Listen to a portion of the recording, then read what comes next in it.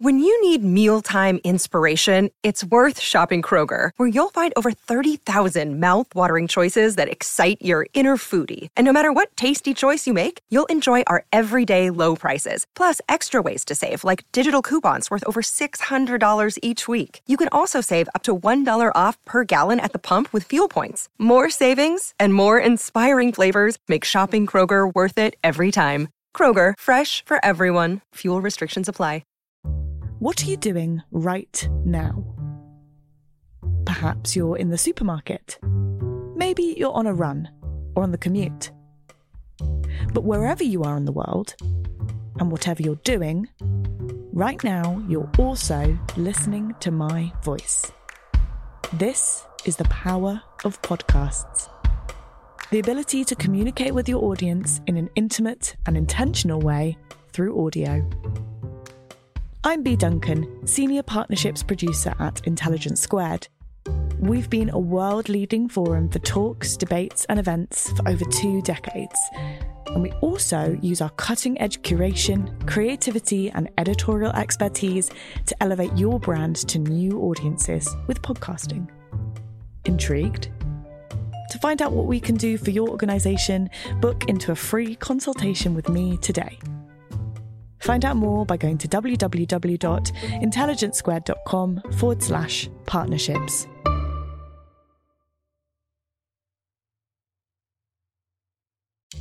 Hello and welcome to Intelligence Squared. I'm Senior Producer Connor Boyle. We're coming to the end of another packed year for the Intelligence Squared podcast, and across the holidays this year we're going to be hearing from a few of the team who are the people who make the podcast happen. Mark Roberts is our Technical Operations Manager, technically operating across so many things it's hard to keep up, but essentially every live stream you watch or superb live event you see, as part of a live audience, it's Mark running the show. Hi Connor. Mark, what was your highlight for 2023? I'm going for Russell Kane on Class and Comedy. Interesting choice. Tell us a little bit about why you've gone for Russell Kane. Well, it's from our series How I Found My Voice, which is a really lovely deep dive discussion format. The journalist Samira Ahmed gets to know the person behind the public persona we may be more familiar with, and Russell Kane is a really successful comedian in the UK. Yes, there's some great episodes in that series. Kate Winslet, Philip Pullman, and as you say, Russell Kane. This conversation actually took a while before it came out because of the COVID pandemic and everything being put on hold. I think it was actually recorded in 2021, so it was great to finally get it out in the world. What was it about the conversation that struck you? Well, I personally really enjoyed recording that episode because I remember Russell turned up with a good microphone and a pair of headphones, which is all I'm looking for in a podcast recording. But in terms of the actual episode, I just really enjoyed listening to Russell talk about his relationship with his father. I know it's something that he's talked about a lot in his stand-up. His father was what you might call a stereotypical alpha male, and Russell was not exactly a chip off the old block, but there was still obviously a huge amount of warmth and love between them nonetheless. So it was just really interesting to hear about that dynamic and themes of masculinity and toxic masculinity. Certainly it was very interesting to see how that shaped him as a person and how that shaped his comedy career. Okay, well that sounds great, and there's a lesson there for any prospective guests of the podcast. Good mics, good headphones. Well, let's have a listen now. This is comedian Russell Kane speaking with journalist Samira Ahmed. Welcome to the podcast, Russell, first of all. It's really nice to have you. Hello, thank you. Yeah, great to be here. I want to start by taking you back to mini Russell, growing up in Essex. So you're born in 1980. You're one, I guess you could say, one of Thatcher's children in terms of what was going on at the time. What sort of child were you and what kind of household were you growing up in? Well, we already come to the first ambiguity of my existence. Primarily, I grew up in Enfield. It certainly didn't feel like London. I've been back there recently for a documentary I was making for Radio 4. It still doesn't feel like London. It feels more like Essex. It's not in Essex. So there was already a sort of, I'm not meaning to be horrible to Enfield, but sort of nothingness, a kind of where do I belongness that has stayed with me and serves me very well as a comedian, a sort of outsiderness to the place. Also, I was born in 1975. Sorry about that. No, listen, I'll go 85 if you want to keep going. So I was even more Thatcher's children because I can remember the thing that supercharged our ascent into the upper working class was when my dad bought our own council house in 1980. So I do just remember moving in aged 5. Knowing what I know now about selling off social housing, I'm of course conflicted, but there's no doubt about it. I benefited from the social steroids of Thatcherism. So tell me about your mum, first of all. What was she like? Me and my mum are almost like carbon copies. It's like someone's aged me up and put a perm on the head. High energetic, bounce out of bed, stick with pepperami eyes stuck on, always tidying up, always hitting targets, never been in debt, super organised person. And she also worked outside the home. She did a lady, a cleaner and a childminder, is that right? So my actual first home was a mother and baby shelter, believe it or not, just purely because my mum wanted to get a council house. So she was living in the spare room at her grandma's. So she intentionally made herself homeless, as it were, so we could get a council flat. So the first few years was just getting housed, raising babies, me and my brother. Then after that, my mum worked as a dinner lady or a childminder, and then latterly as a cleaner, domestic and commercial. She would do factories as well as private houses. It sounds like you're really fond of her and she was a big influence on you. Let's talk about your dad. And I've got a quote. You've described him as this dominating silverback Essex male who's into everything that's masculine. This is one I'll never forget. I'll take this one to the nursing home with me, right? We were out having a ploughman's over the Warren Wood in Epping, right? A blue bottle landed on my dad's cheddar, right? Now, most mentally normal humans and abnormal ones would waft the fly away. Would you not? Do you know what my old man did? This is the most pathetic, impotent display of testosterone I've ever seen in my life. He leant into that fly about this far from its wings and went, wanker! At a fly. I know he's a big part of what you talk about in your comedy too. How did you see yourself in comparison to him? Well, recently I did one of those DNA test things online. I'm very dark colouring, so I just wondered where's my blood from, sort of thing.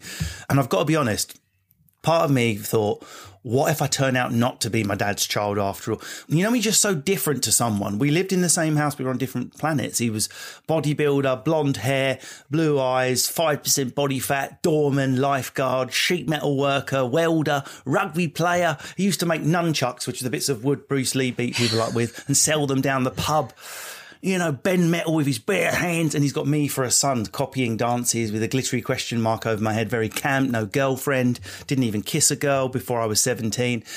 We did not speak the same language. It was like someone who speaks French and someone who speaks Mandarin trying to have a conversation emotionally. That was us. We were just on different planets, and he's like, how come you ain't got a bird yet? You're shagging 100 birds a week by the time I was your age.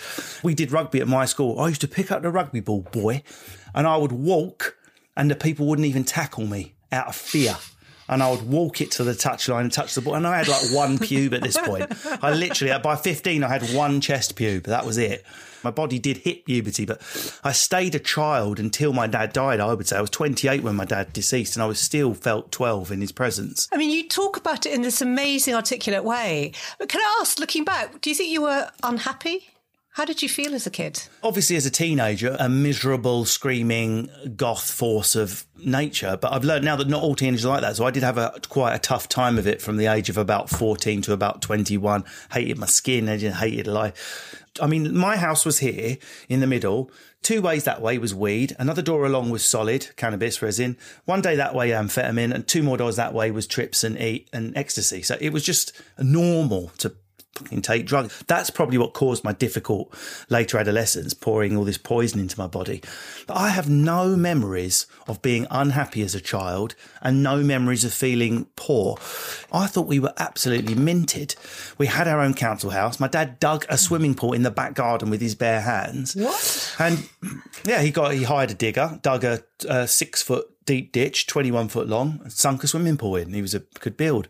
So to me, we were like living the high life. It's only when I got to literally to 19, 20 and I was working in a shop for $9,000 a year, I thought, just because of where I've been born, I'm not at Oxford or Cambridge. How fucking out of order is that? And was furious. But looking back now, my dad was constantly negative, always moaned, and could ruin any day out by moaning. Did it make me unhappy? No, I found it funny. I mean, we could be going to Stansted Airport to go to Menorca on our first ever holiday when I was 12, and I bet you the traffic's shit. I bet you if we get ripped off for the food, I bet the food's cold on the plane. Everything in advance is going to be shit. Now, anything I tried, you're going to take that up, waste of time, you'll fail at it, waste of time. But instead of it crushing me and me being in therapy, I just sort of laughed it off and succeeded to spite him. Well, tell me then, how early were you nurturing your interest in jokes and books and that sort of environment? Not at all. Never. There was no reading, no literature, no drama, and virtually no theatre in my childhood, apart from the local pantomime society, because I clearly had something going on and my mum didn't know what to do with me. I was an absolute bored, constantly bored. So they put me to things where I could show off. So I did the panto when I was 11 and 12. I did some extra work on Grange Hill and I auditioned for The Bill and did a little part in that. But other than that, it's hard for people to understand, or they think you're exaggerating. But when you grow up in a bog standard council street working class childhood, you're not abused or deprived. This is just normal. There is no theatre. There are no books on the shelf. Why would there be books on the shelf? Books are boring. There's the microwave cookbook, my dad's diving manual. We didn't go to theatre in the holidays and to museums. And we just chilled out in the garden. And that was it. And then the big thing was a curry or a takeaway on Saturday. That was the big, massive, operatic thing we look forward to. Or all-inclusive for a week in Spain.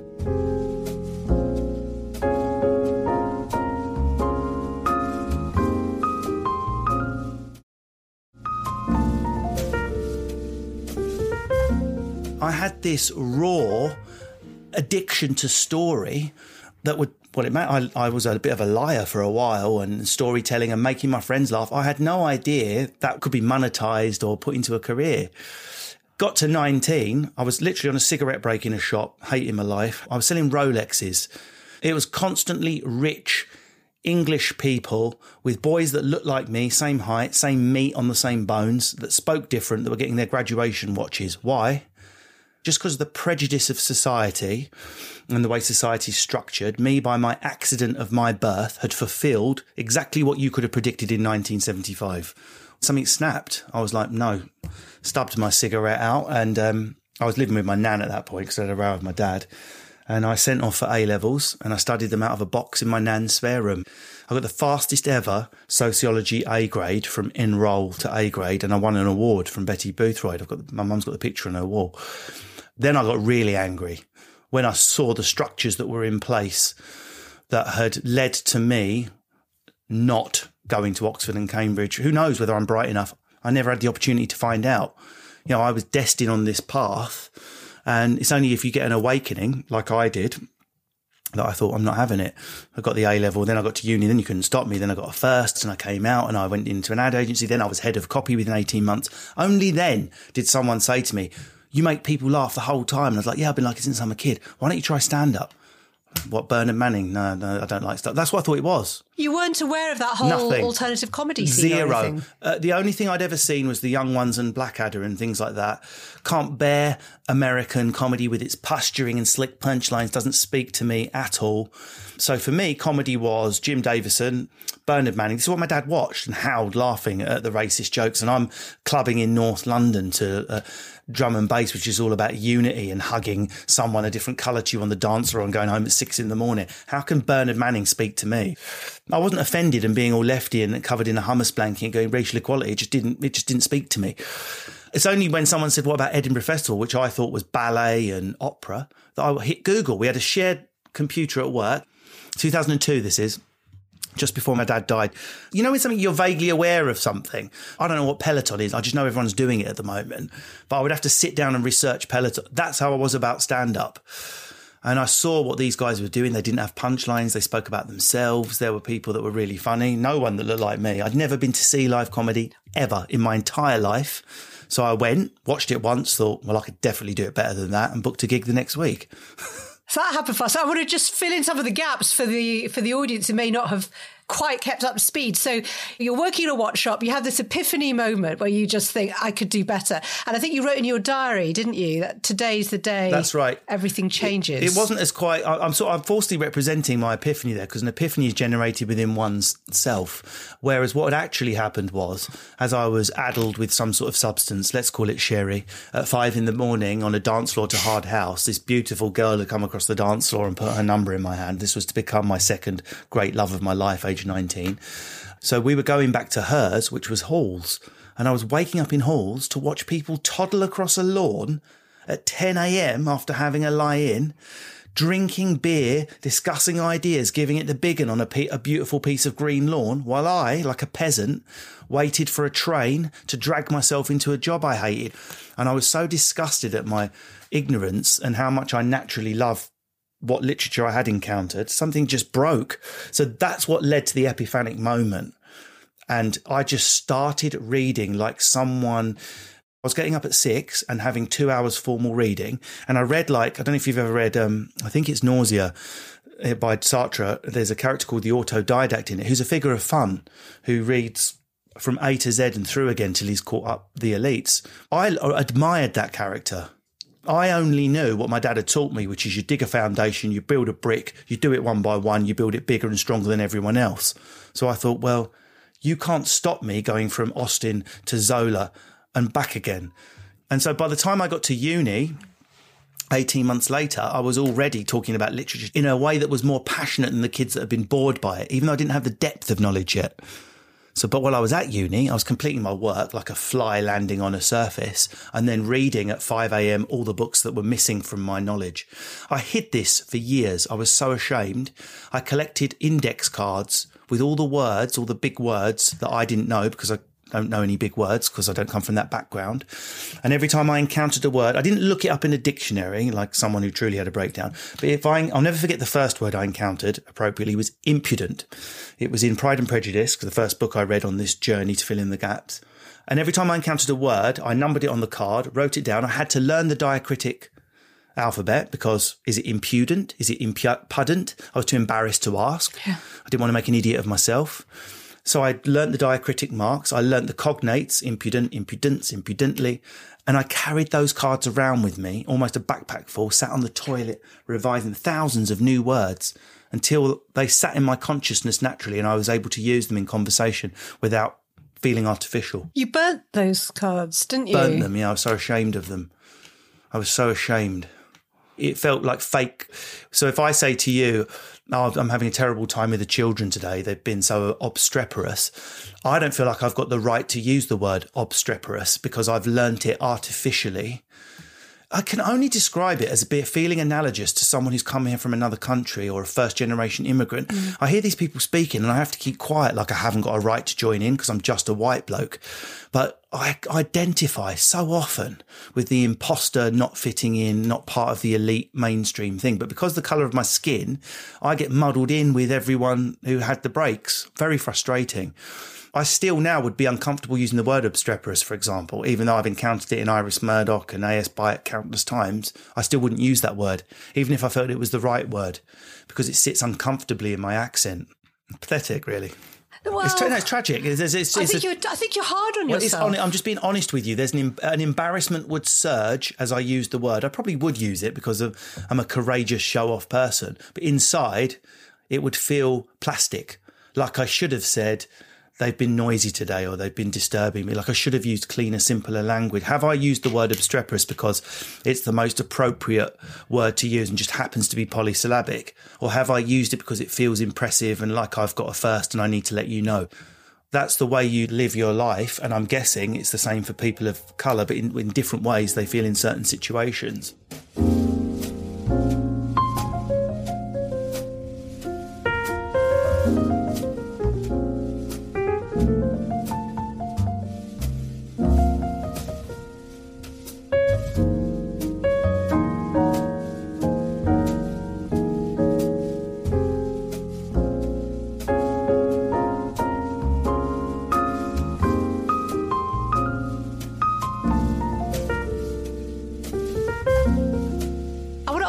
About your experience in advertising, because you started on £100 a week not long after graduating with a first-class degree, and you became head copywriter at that agency. So again, you just, when you choose something, you apply yourself, you fly.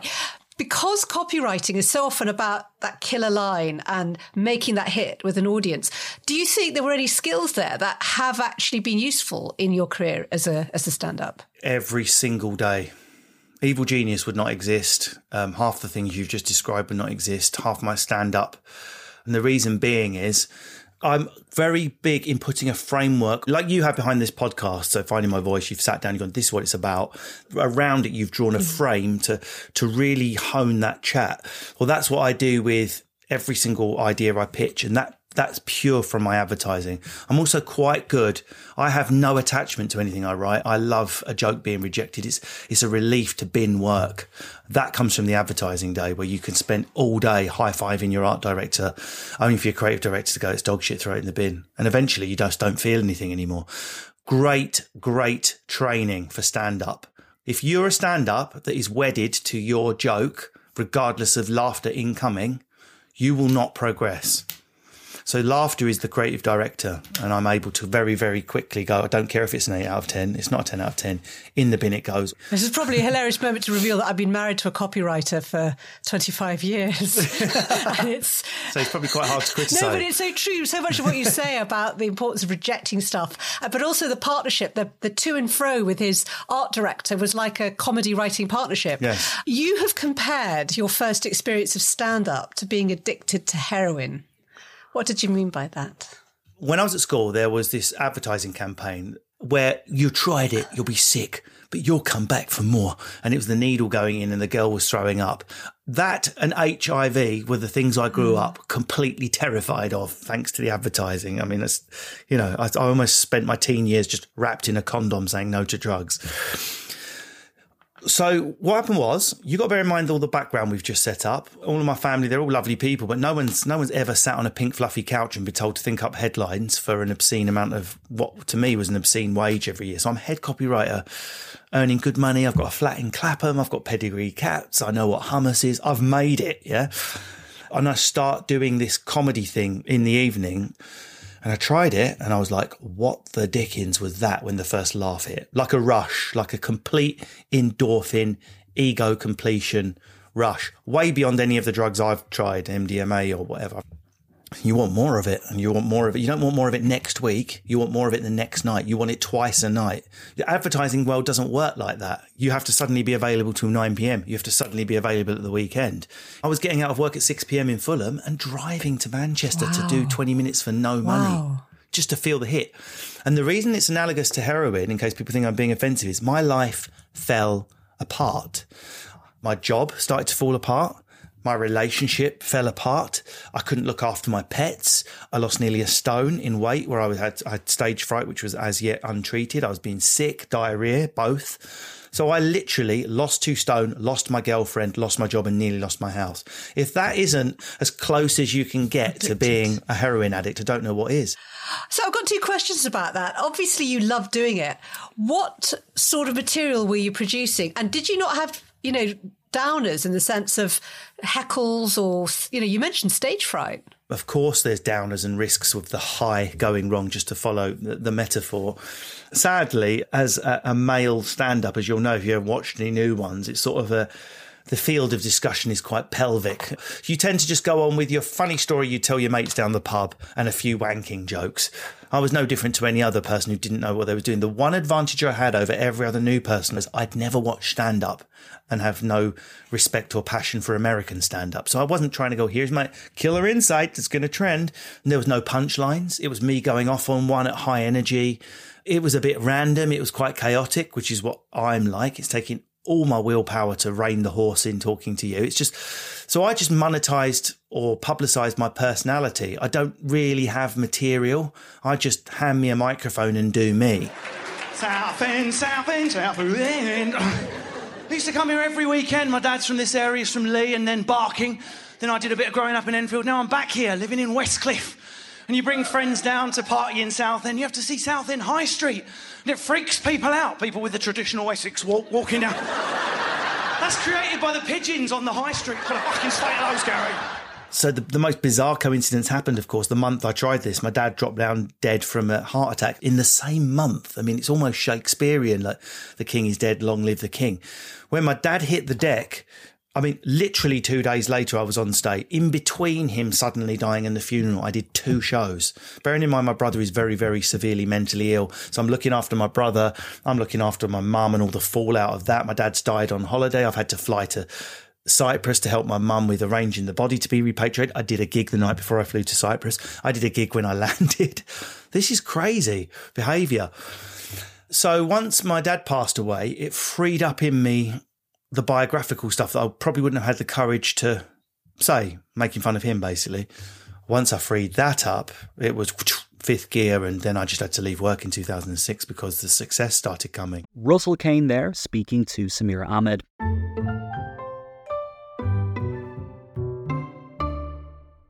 The events calendar is filling up here at Intelligence Squared, and to create each one, we obviously rely on some brilliant guests and onstage talent. But behind the scenes, there's also a producer, a production team, and the budget in the mix too. You've got to keep an eye on all of that stuff in one place. NetSuite is the #1 cloud financial system, bringing accounting, financial management, inventory, and HR into one platform, slashing manual tasks and errors. And you can cut the cost of maintaining multiple systems because it's super easy to get started. NetSuite exists in the cloud, you see, no hardware needed, so you're cutting IT costs too. That's why over 37,000 companies have already made the move. And now, by popular demand, NetSuite has extended its one-of-a-kind flexible financing program for a few more weeks. Head to netsuite.com/squared. That's netsuite.com/squared. netsuite.com/squared.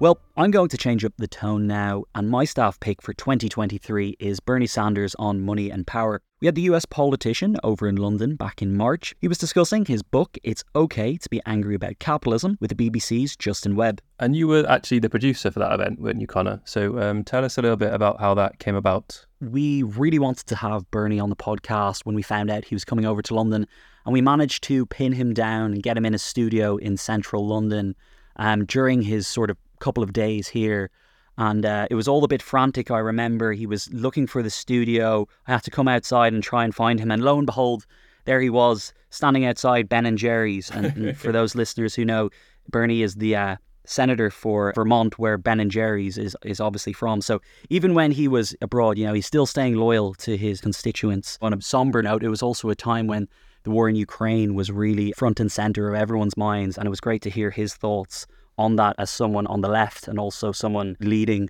on sort of US policy in that area. Okay, well, let's take a listen. This is Bernie Sanders and Justin Webb speaking in March 2023. Senator Sanders, without further ado, hello. Thank you for talking to us. Well, thank you very much for inviting me. Can I, before we get to the wider issues, we have Ukraine so much on our minds at the moment, and in a way, particularly in Europe, I think much more than in the United States. Do you have a sense of how that war ends?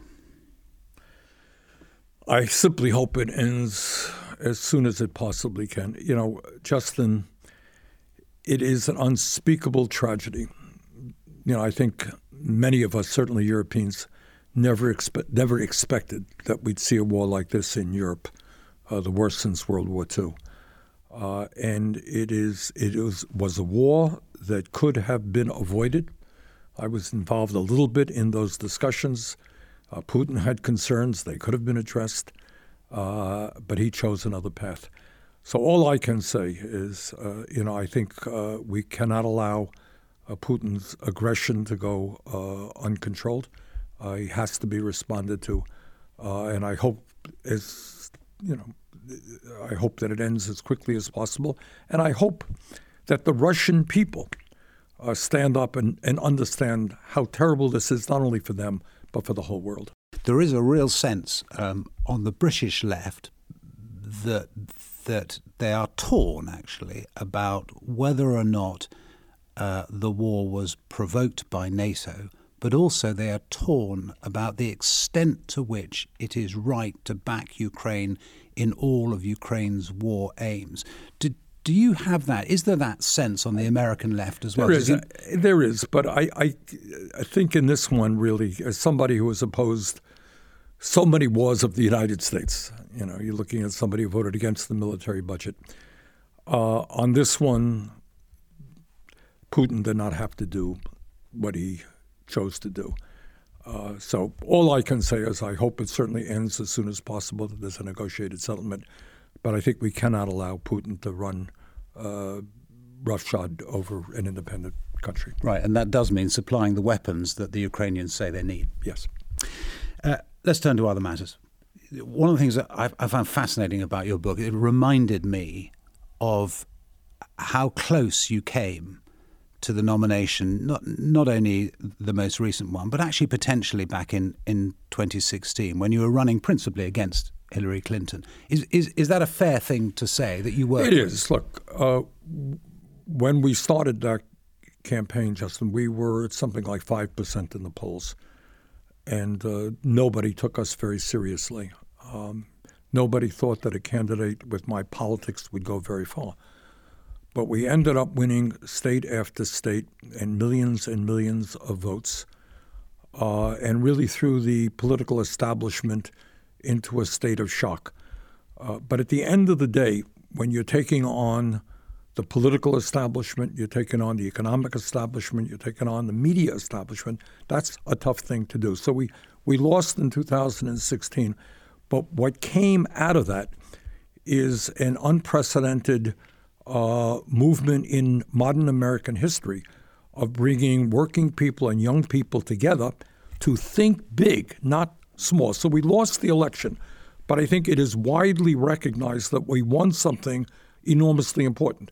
We helped change political consciousness in America and what working people have a right to expect from their government. You stood again in 2020. Why did you lose that time? Well, that time it was kind of much clearer. It was a larger field. I think at one point we had 18 or 20. Too many for one TV studio at one stage, wasn't it? That's right. That divided the debates in half. We won the popular vote in the first state, that was Iowa. We won a landslide victory in Nevada, which was the third state. We won a victory in New Hampshire. So we won the first three states, and that got the establishment very nervous. We lost in South Carolina. And then we have what we call Super Tuesday, which is when a whole lot of states come together. And we were favored to win many of those states. And we ended up winning California and so forth. But what ended up happening is the establishment said, you know what, we better rally around one candidate, not split the vote. That candidate was Joe Biden. And he won a number of states on Super Tuesday. And combine that with COVID and the inability to get out and campaign, he won the Democratic nomination. You made your peace with Joe Biden very much, haven't you? And you supported him when he was Well, I did. the I candidate. supported him strongly, for two reasons. Number one, it was absolutely imperative to do everything we could to defeat Donald Trump and his pathological lying and his authoritarianism. And number two, at the end of our campaign, Biden did something which was rather unusual for an establishment Democrat. He recognized what our movement was about, and he said, all right, let's put together a task force of his campaign and my campaign. Let's look at issues like healthcare, the economy, climate, housing, etc. So we sat down with him, and we hammered out a very progressive agenda. It wasn't everything I wanted, quite progressive, though. Yeah, so when the Wall Street Journal say, as they did recently, Joe Biden is Bernie Sanders, they're kind of right. Well, I wouldn't go that far. No, Joe Biden is not Bernie Sanders. But what's the difference? I mean, if Bernie Sanders had won in 2020, what would the difference be? And won the presidency, what would the difference be? The difference would have been I would have been, I think, a much more activist president in going down around the country and demanding and understanding there are limits to what a president can do unless you have mass grassroots working class support. So what I would have done as president is not only been commander-in-chief of the military, but organizer-in-chief, if you like, bringing working people together to fight for an economy and a government that work for all. As the book talks about, what we are looking at right now is the movement in America, and I suspect in many other countries, toward an oligarchic form of society. All right. So what we need to do is rally people, black and white and Latino, Asian American, our people to stand together for a progressive vision which substantially improves the lives of working families. Is part of that vision an attack on the people who run the tech industry and their power that we haven't properly seen on either side of the Atlantic? Yes. The short answer is yes. There's obviously been a revolution in technology, in social media, and so forth. And one of the things, Justin, that I worry about very much, and we touch upon it a little bit in the book, is I think people are underestimating the impact that artificial intelligence and robotics and the explosion of technology that we're seeing is going to have on the workforce. So one of the questions that has to be asked, who is going to benefit from that explosion in technology? Is technology a bad thing? No, it's not a bad thing. If you can produce twice as much with new technology, I think that's good. But you should benefit as a worker from that, not just have the CEO of the large corporation benefiting while you're thrown out on the street and replaced by a robotic. So that is an issue we need a lot of discussion about. But it comes down to the fundamental issue of this book, and that is power. Who has the power? And I think in this country, certainly in my country, you're looking at a handful of billionaires who have enormous control over our economy. We have more concentration of ownership than we've ever seen in American history. You're talking about more income and wealth inequality than we've ever seen in American history.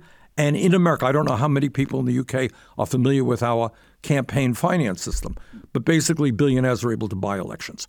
So what you're seeing is more and more power in the hands of a few, and I think a lot of hopelessness and despair on the part of the many. Are those things, particularly campaign finance, being sufficiently challenged by the Biden administration? Can they be challenged by one single administration? We could do a lot more. I mean, without, again, going into all the details, we have a Supreme Court, a reactionary Supreme Court, that made a decision on what they call Citizens United, which essentially said that billionaires have the freedom of speech to buy elections. That's their right, their freedom. I don't agree with that. Biden doesn't agree with that. But we have got to be aggressive at the state and local level to revitalize democracy and make it clear that billionaires should not be allowed to buy elections, that democracy means one person, one vote. And that means not only overturning the Citizens United Supreme Court decision, and we've tried to do some of that in the Senate, it also means turning to public funding of elections. How radical would you be? So there's a great feeling on the American left, isn't there, that the Supreme Court itself is illegitimate, that this Supreme Court, because of the way it's elected and the fact of the way that the Senate is set up, would you be a court packer, or would you threaten to go down that road? In other words, to appoint more justices until you had a Supreme Court that you felt was I think there are other ways to deal with. The problem with packing the court, as Roosevelt found out in the 30s, is so you pack it and the next guy comes along, he packs it, and you end up with 89 people on the Supreme Court, There are ways to deal with it, and I think that has to do with ways that are constitutional, which allow members to rotate off of the Supreme Court. So I wouldn't be for packing the court, but it is an issue that has to be dealt with. I think one has to be very, very naive not to believe that the Supreme Court has a political agenda. And in this case today, it is a very reactionary political agenda. Could I ask you another thing that occurred to me reading the book? And that's the kind of the breadth of the coalition. And you've referred to this coalition that supported you. How fractious is it?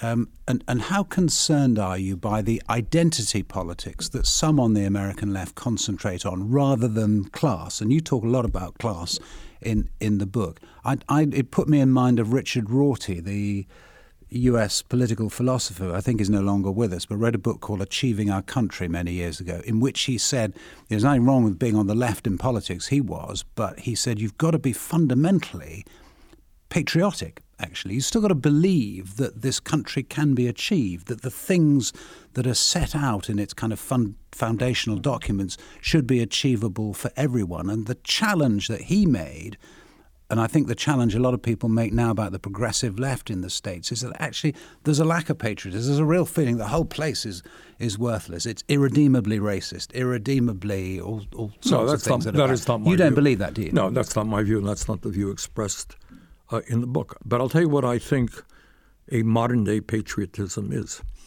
And I see that a lot in young people. It's clear I lost the election. I'm not the president. But one of the things that we did accomplish is that we won the overwhelming, not even close, support of young people. And by young people, I mean people 40 or younger. And that is the future of America. So these are people who are looking not just at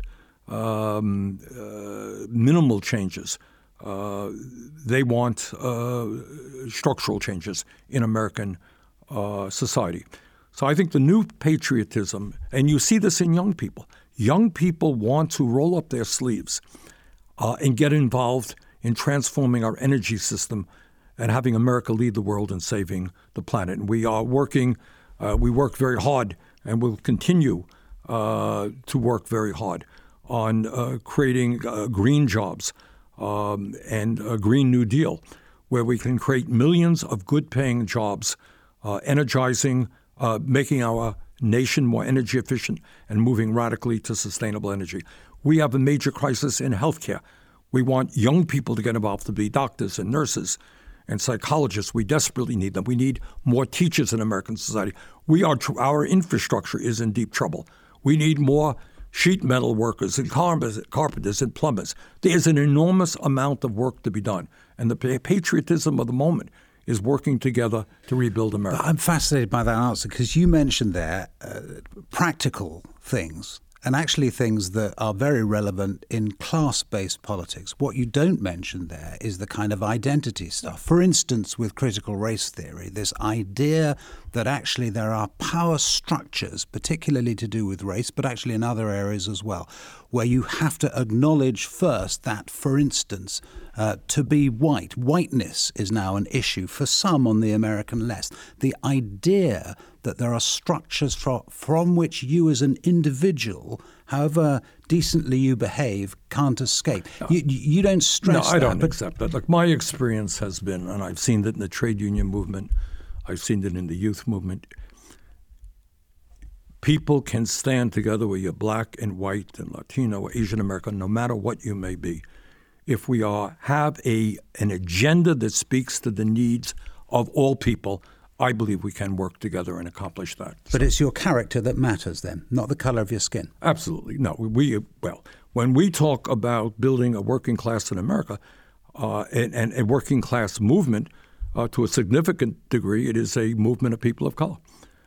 Because if we raise the minimum wage to a living wage, which I'm fighting to do, it will impact black and brown people even more than white people, although millions of white people will benefit. But the bottom line is, I think what we need and cannot allow us to be divided. We need an agenda that speaks to all.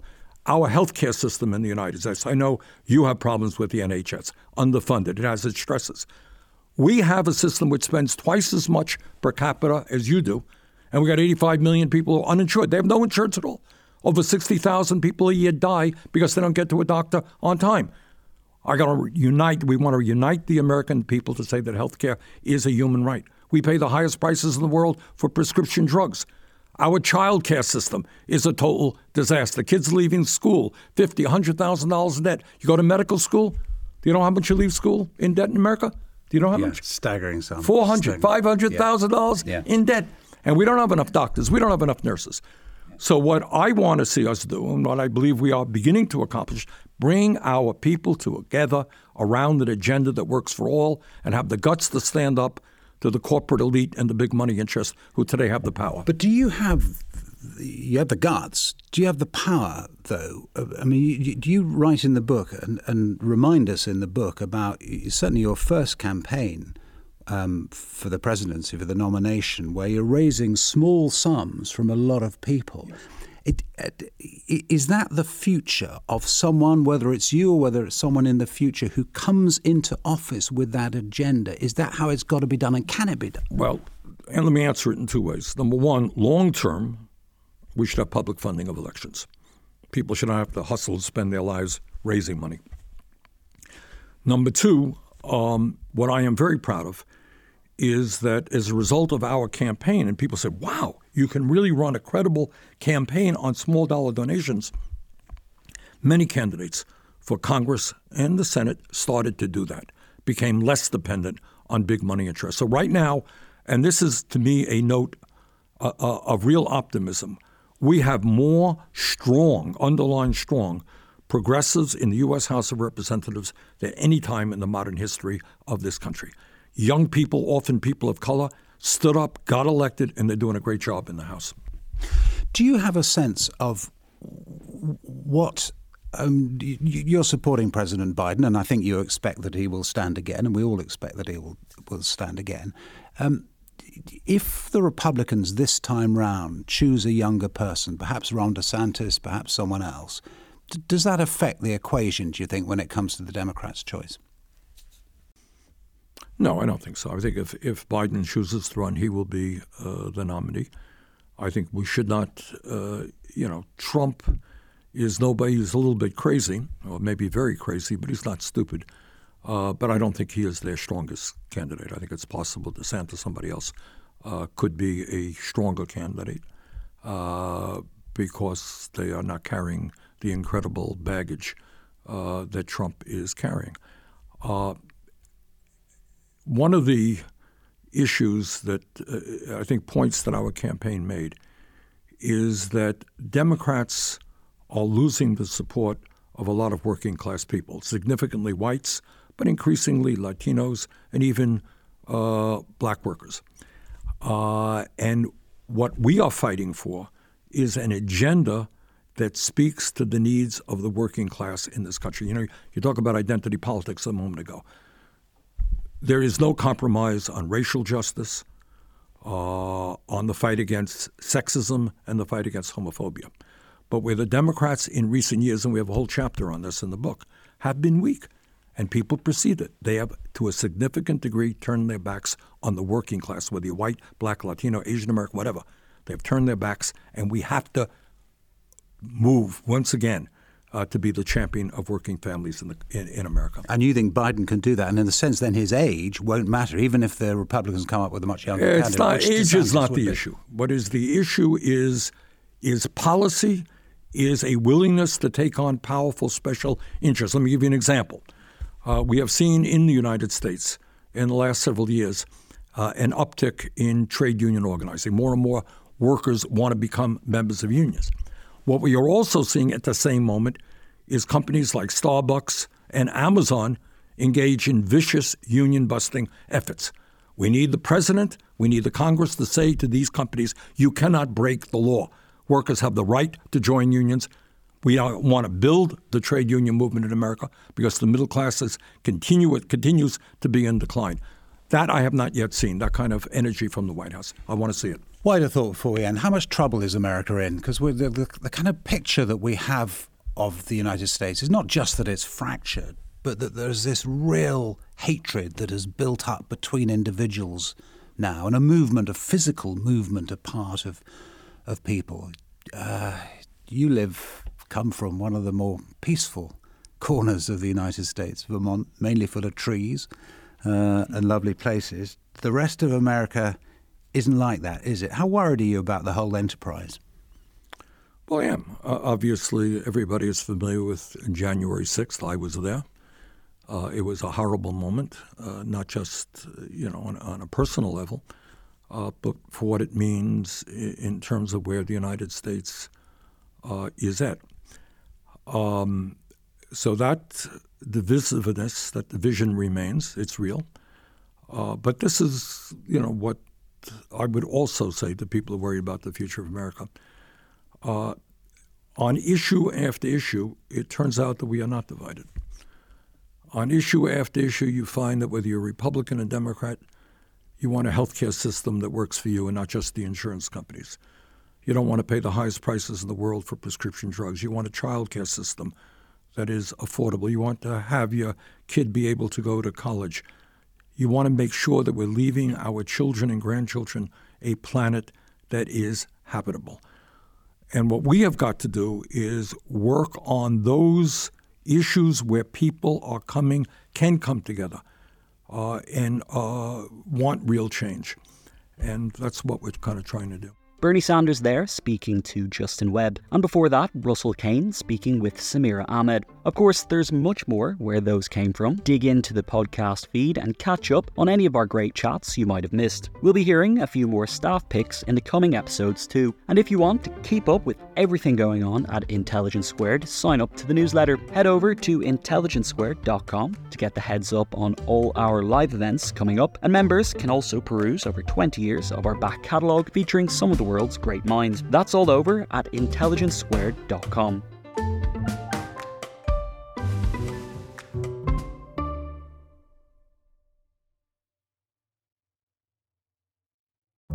What are you doing right now?